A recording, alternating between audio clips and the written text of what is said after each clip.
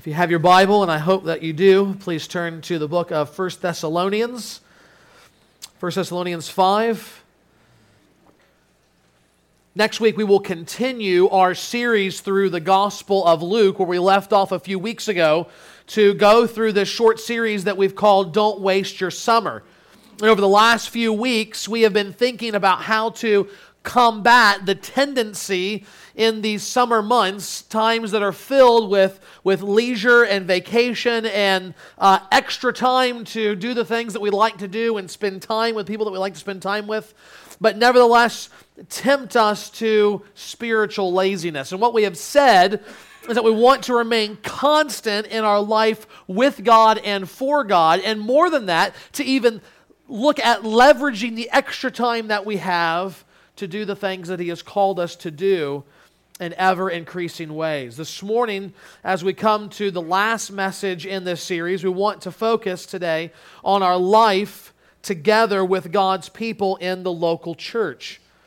If your definition of church is something like more than one Christian together, then by New Testament standards, you have a deficient view of the church. If you think of the local church as an optional extra, like heated seats or that fancy spoiler in your car, then you've misunderstood what the New Testament has to say about God's plan for His people gathered together, living and serving and loving with one another. What God says about the church involves something much messier, something much more involved, but something much more glorious as well. And to catch a glimpse of these things, we want to look to 1 Thessalonians 5. This is one of the first churches that Paul planted. He was forced out quickly. You can read all about this in the book of Acts. And so he was concerned that they had not been established. He sent Timothy to go check things out, and Timothy's report came back that they're doing amazingly great, that the gospel had firmly taken root, and now they are seeking to reach all of the area. They are known for being a gospel people, and that they are encouraging and building one another up. And so he is writing with thankfulness, and yet also to continue to give them instruction in part on how to live as the people of God. And so we pick up on these instructions that the apostle is giving in chapter 5, verse 12.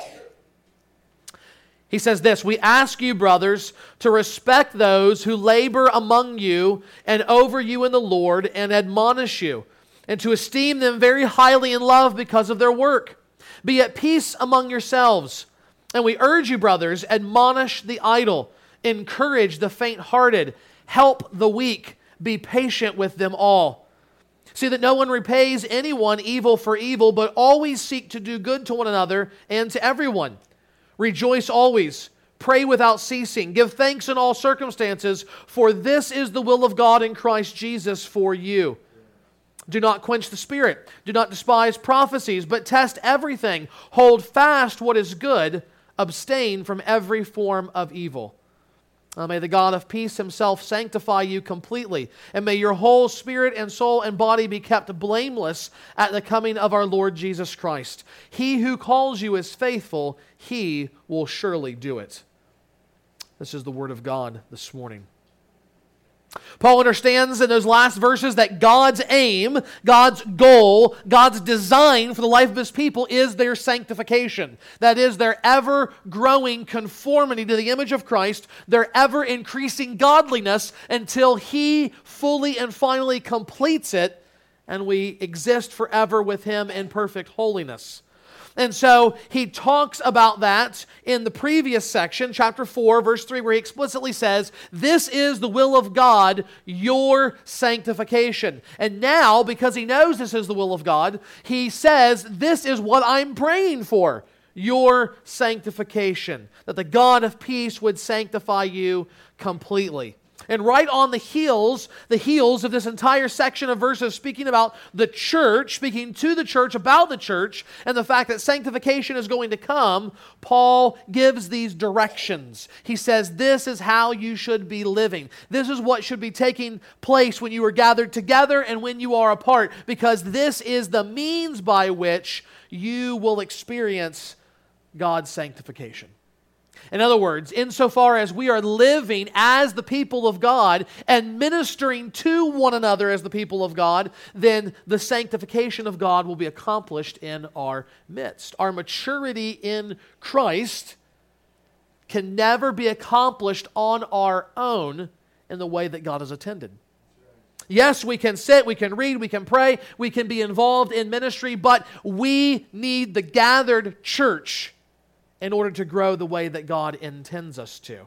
In the language that we've been using at Crossway for the last few years, we need the people of God to help us move to the right. That is, move to greater maturity in Christ. Likewise, the opposite can be said. You, dear saint, if you are a believer, you need to be a willing instrument for that process. You need to see yourself as a minister, ministering to God's people, helping them mature as God works through you. The question is, what does that look like practically? What am I supposed to do? How am I supposed to be ready for that? Those are the kinds of things that we want to look at this morning. I have two directions listed in your notes from these verses. And I just want to give the caveat that we will spend the majority of our time on that first direction. So when we say, and now number 2, you don't have a panic and think we'll be here for an hour and a half. Although some of you I know wouldn't mind. Others of you would feel a bit peckish and want to go to lunch. So what should we understand about ministering for change to the people of God? First, we should understand how to participate in ministry to God's people. How to participate in ministry to God's people. What does it actually look like? What should we do? Paul tells us in verses 14 through 15 very clearly, we urge you, brothers, admonish the idle, encourage the faint-hearted, help the weak, be patient with them all. See that no one repays anyone evil for evil, but always seek to do good to one another and to everyone. Now we need to notice from the outset that once in these verses, twice in the whole passage that we read, Paul addresses the Thessalonians as brothers. And if any of you know some language other than English, you'll know that very often gender is attached to words. So if I'm speaking Spanish and you are my friend, I will call you a chico if you are a boy, and a chica if you are a girl. Okay? Now here's the thing. If I'm addressing the entire congregations gathered here, boys and girls. I don't say chicos and chicas or hermanos y hermanas, brothers and sisters. I would just say hermanos, brothers, plural. And it's understood that male and female are included in that. Sorry, ladies, but in terms of language and culture, male dominance still exists. And what we need to understand, the reason why I'm even bringing that up is because you need to understand he's not just meaning some special class of leaders in the church. He doesn't just mean even the men in the church. He means, rightly translated, brothers and sisters. This is the ministry that we urge you to do. So he has in mind here the totality of God's people. If you are a believer, you are in view in these verses. But more than that, he's calling them brothers and sisters because he is highlighting their mutual fellowship in Christ. These people, these Thessalonian believers, share in the salvation that has come by God's grace. In love, God looked on sinners who deserved hell and gave them heaven instead.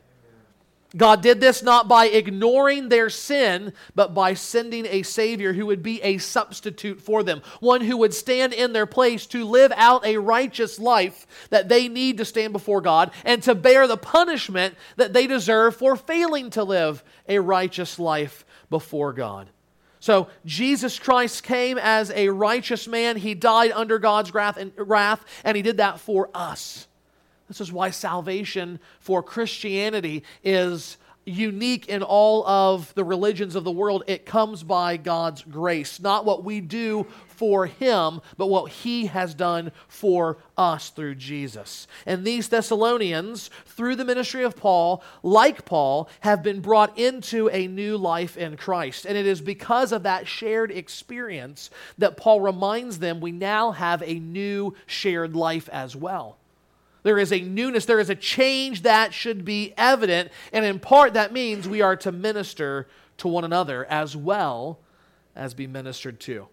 And here Paul gives these specific instructions on the different kinds of people and the different ways that we should be doing this in the church. First, he says that we should admonish the idle.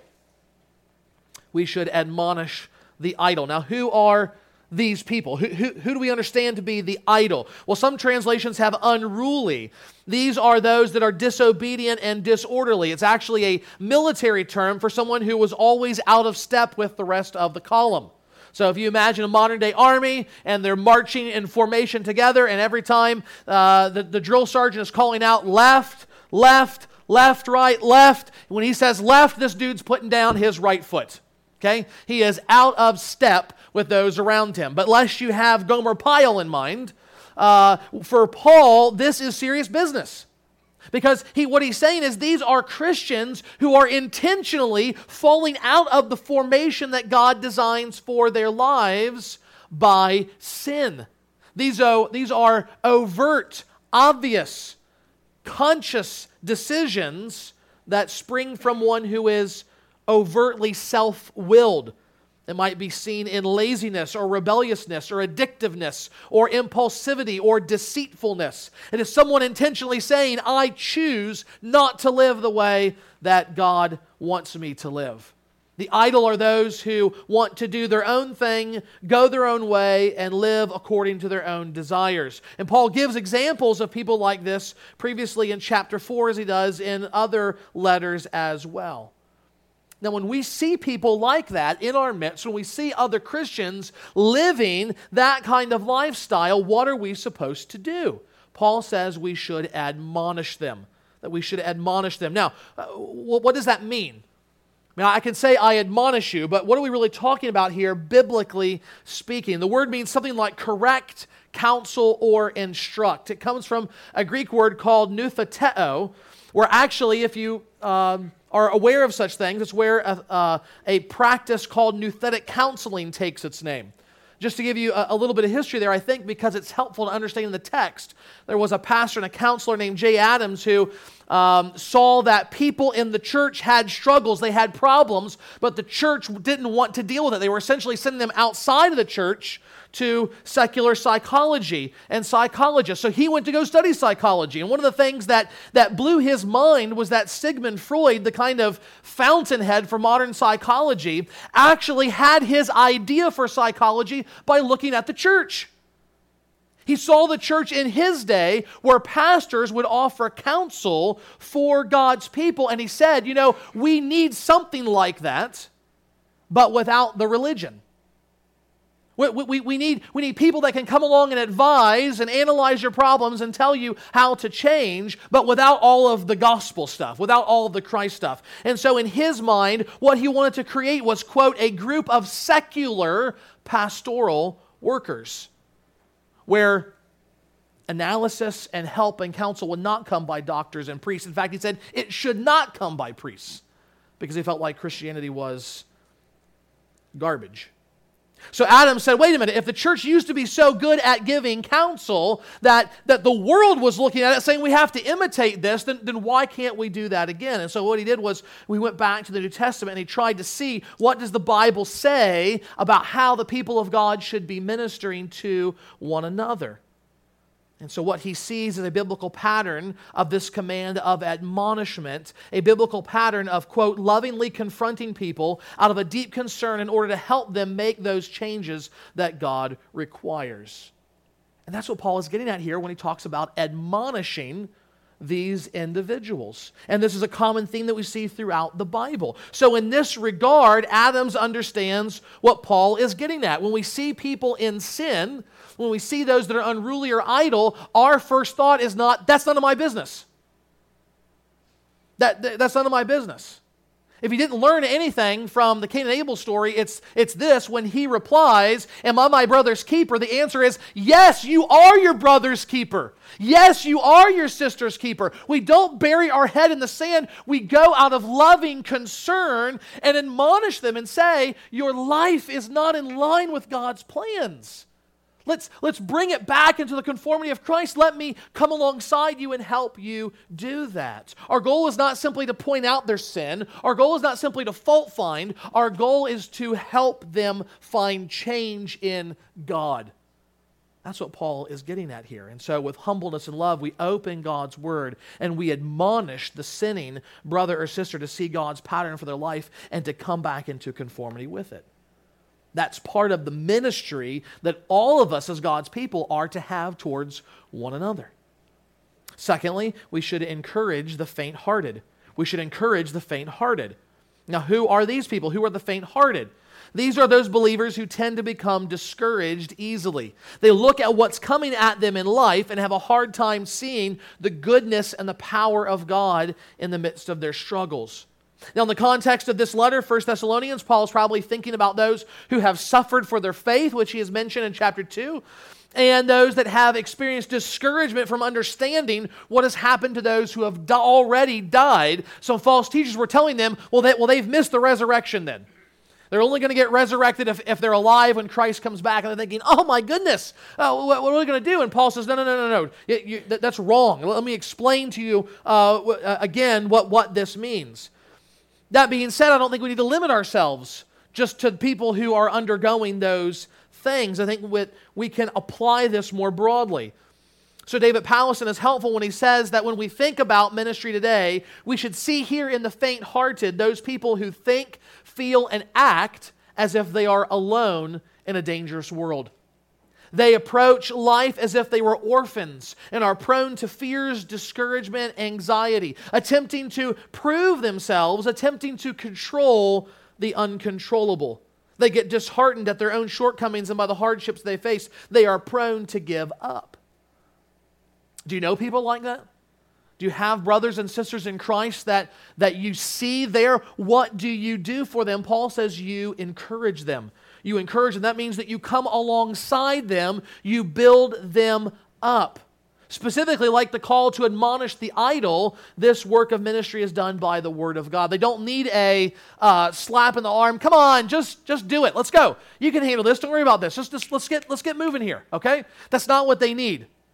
That's not what they need. That will not help them. What they need is someone to open up the Bible and point them back to God. They need someone to give them hope in Him. They need someone to give them reason to go forward in life, and those reasons should be rooted in God. You need to open up passages like Hebrews 13 and tell them, look, God promises He will never leave you or forsake you. You need to open up passages like Psalm 145 and remind them God is near to His people, especially in times of distress. God is with you and God is for you. Give them hope. That might be something formal where you meet together for an hour once a week, or it might be something informal where you're simply talking to them after church and encouraging them or sending them text messages or whatever else. Might be just something you spontaneously say because you've quoted passages of Scripture and you're ready to employ them in ministry to God's people. But it might be even more urgent situation where someone calls you and they just can't see any light at the end of the tunnel. And so you're just at their side immediately, perhaps daily over the course of a week, seeking to just be with them and to manifest God's grace and His love in their midst. Whatever it is, the common approach is the same. To these disheartened people, you are seeking to provide shade in the heat of life that they might experience relief and be able to lift up their eyes to God. And that's done by pointing them to their God through His Word. That's how God brings about change. Paul says we should admonish the idle, we should encourage the faint-hearted, and third, we should help the weak. Help the weak. Now, the weak could be a lot of things here. When we look across the spectrum of the New Testament, the word weak describes sometimes those who are physically weak for various reasons, sometimes those who are weak in fighting temptation, and sometimes those who are immature in the faith, and they don't know how to rightly connect the truth of God's Word to where they live in their lives. And to be honest, it's not completely clear which person Paul has in mind here, or if he's just thinking broadly in such a way so as to capture all those groups. But I think when we look at the context of the letter as a whole, and the immediate context of those he's just mentioned, the idle and the faint-hearted, I think he's probably thinking about those that are physically limited in some way and are in need of continuing help. We know from the letter there were those that were sick, there were those that were dying, sometimes injured from persecution, there were those that were poor. I think that's the kind of weak that he has in mind. So when we think about people like this today, how do we identify them? We should think about those that have some kind of debilitating physical issue, perhaps something like MS or Alzheimer's. It might be someone who has a mental disability or someone who is elderly or even someone who is dying. In other words, this is not the kind of person you meet with for a couple of coffees, they get their spiritual footing and you move on. These are people that have an ongoing need that requires ongoing ministry. For these people, you may not actually see much change over the course of their life. On the other hand, it could be someone who is a spiritual giant, but is unable to care for themselves. What do we do with them? Paul says we help them. We help them. That seems pretty generic until we understand that this word help means something like to hold on to, or to cling to, or to put your arm around. I think Paul's point, especially for today, is that while the rest of society might shy away from such people or even neglect them altogether, we are called to remember they are brothers and sisters in Christ. And so, what do? We take hold of them for the long haul. Our culture may just allow them to float off downstream, out of mind, out of sight, but we grab on and we don't let go. Because their capacities are limited, they need protection because they're easily victimized. They need help because they are weak and they can't do life by themselves. They may not even be able to ask for help. Therefore, we take the initiative to keep on helping those who are limited to help themselves. Now, before we move on, I want us to notice the wisdom that Paul is displaying here. I want you to think about what would happen if you encouraged the idle instead of admonishing them. Think about what would happen if you encouraged the idle. You would not help them to see their sin as an affront to God. They would think they're okay in their lifestyle, and you would give them a false sense of security. But conversely, think about what would happen if you admonished the faint-hearted. You'd crush their spirits. You'd overburden them with their already exaggerated failures rather than bringing them comfort. So what Paul is saying is you've got to know people are different. They have different needs. They fall into different categories, and you've got to be aware of that. And what that means in part for us, as those trying to minister, for you wanting to minister to one another, is cookie-cutter approaches don't work. You can't just say, well, I really like this book, and I'm just going to read this with everybody I disciple. Not everybody may need that book. Whether that's a biblical book or a book by a popular author. What you need to evaluate is, where is this person? What do they need the most? How can I serve them? Not just plop in and kind of do my thing. How can I serve them based upon what they need? All of our ministry to these kinds of people will involve the basics of prayer, the spoken word of God, and time with that person. But beyond that, the details are going to change based on the needs. And we need to have wisdom there. How do we have that wisdom? How do we get to a place where we understand what people need? Well, in order to fulfill what God commands us to do in these verses, you have to be part of the church and not just present with the church.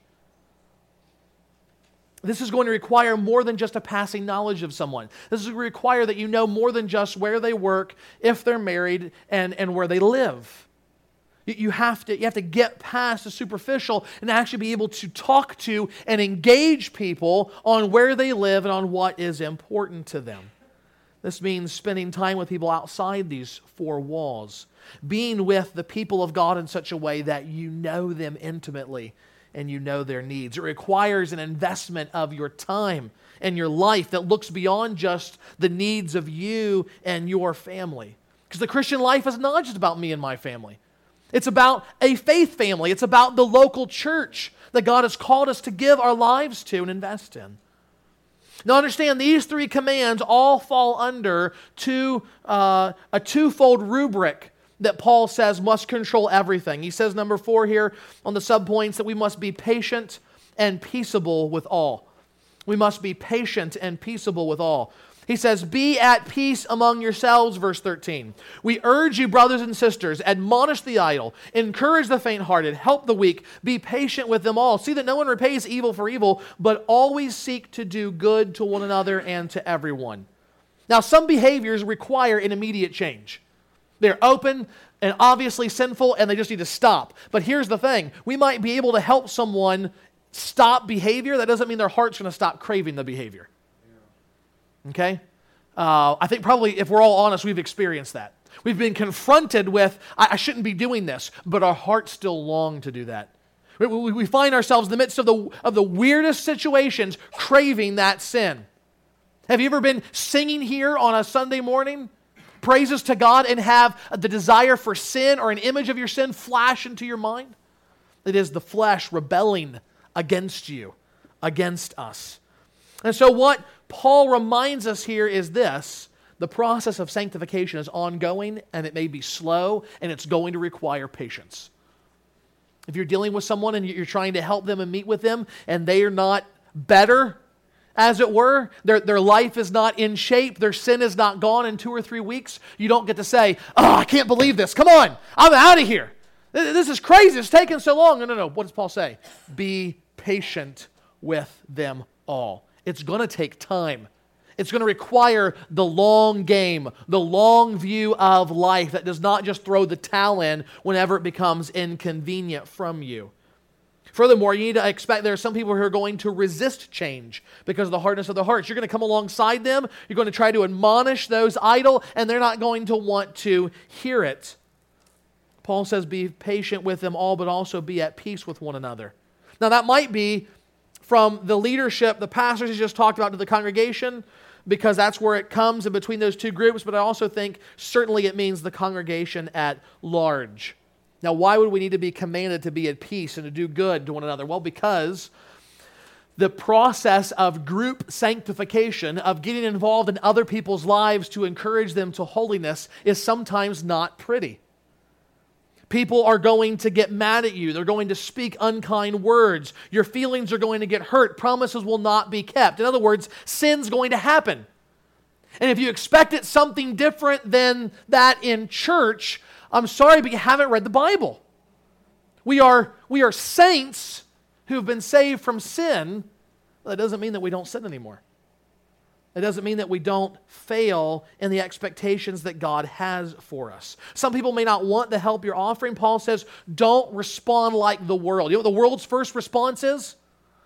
Sometimes what our first response is? Revenge. Somebody cuts me off, what do I want to do? Lay on the horn, right? Why? Because I can't get out of my car and punch them. I probably can't speed ahead and cut them off. I got to do something to get back at them. So I use the horn. Or some gesture that's inappropriate, or some word that can't be uttered from a pulpit, or at least it shouldn't be uttered from a pulpit. Right? Our first response is, somebody does something bad for us at work, we're going to get them back. Right? We're going to sabotage their project, or they're going to need help, and we're not going to give it to them. Because our sinful hearts crave revenge. And Paul says, don't be like that. That's not what we're about. But we're not a revenge-seeking people.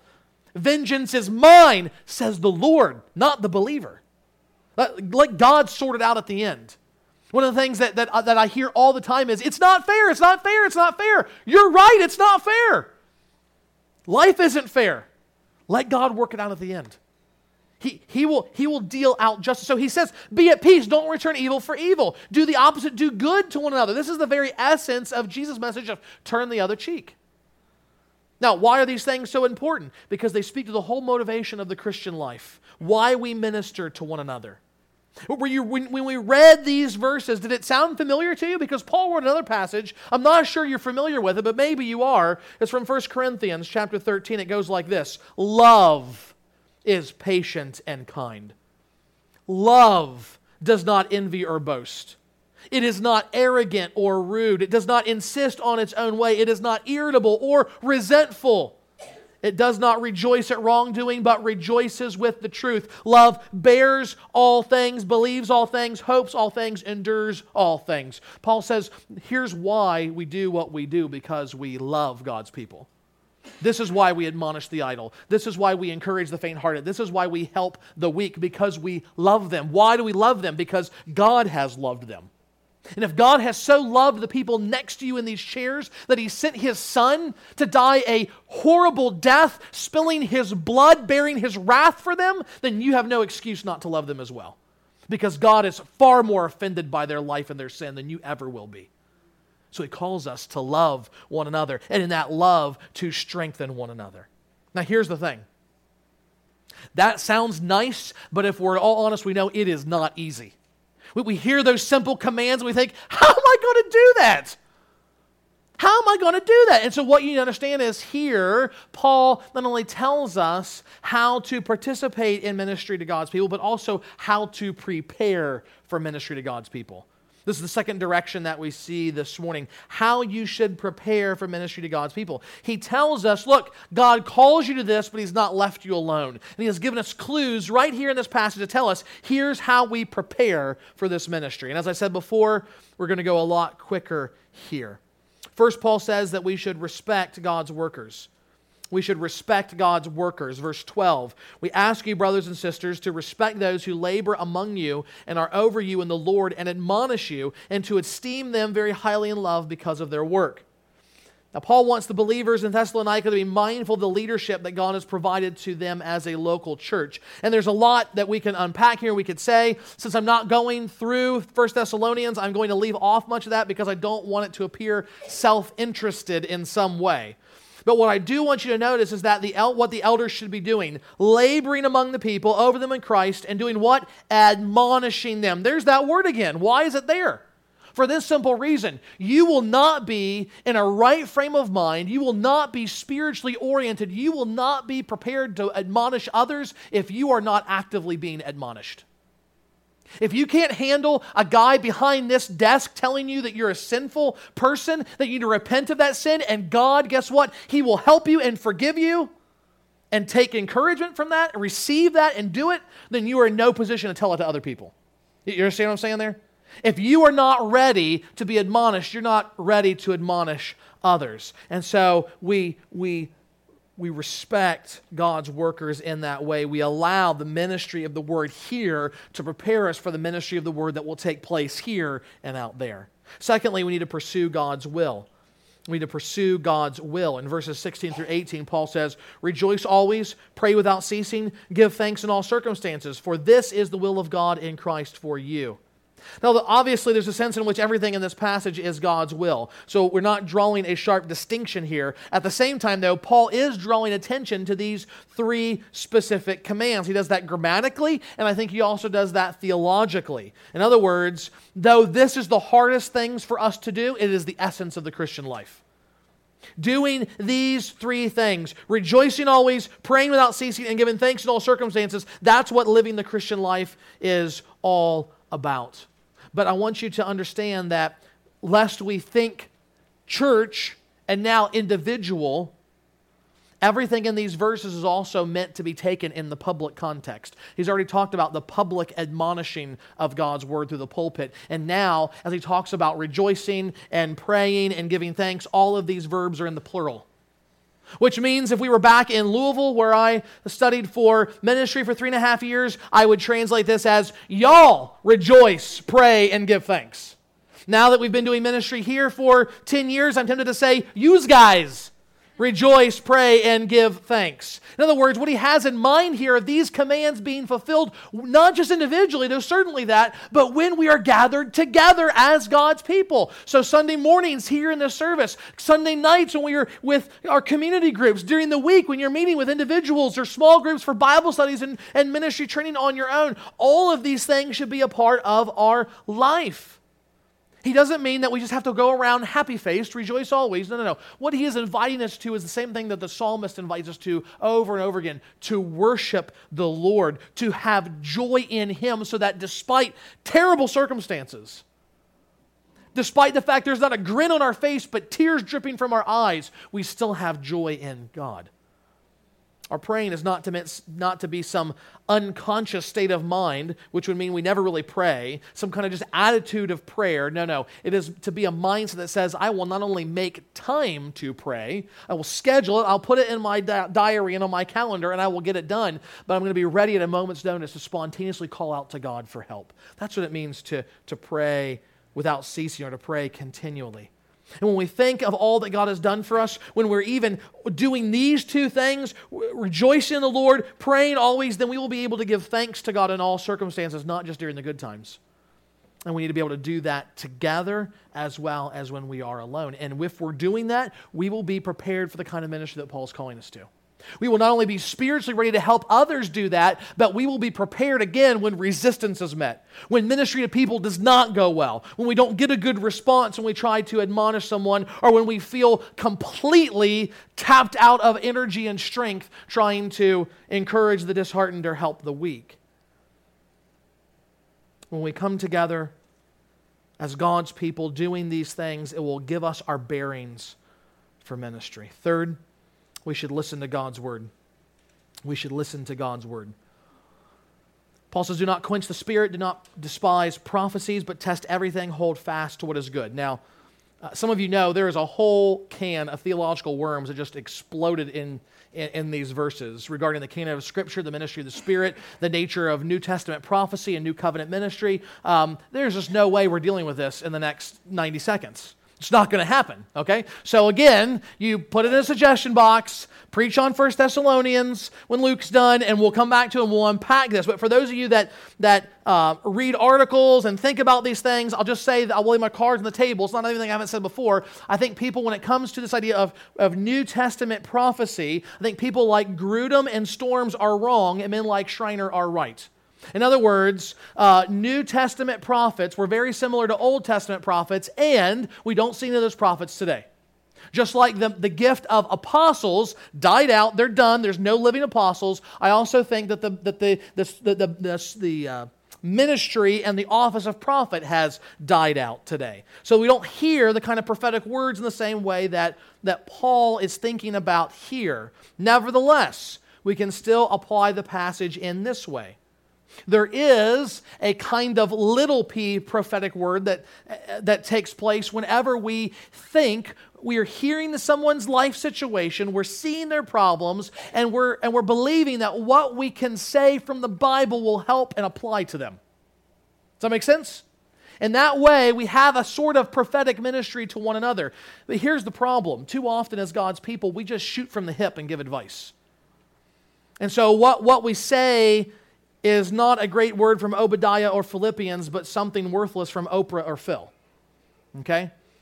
Paul says that's why we must test everything that we hear. We must test everything. After we test it, we hold fast to what is good.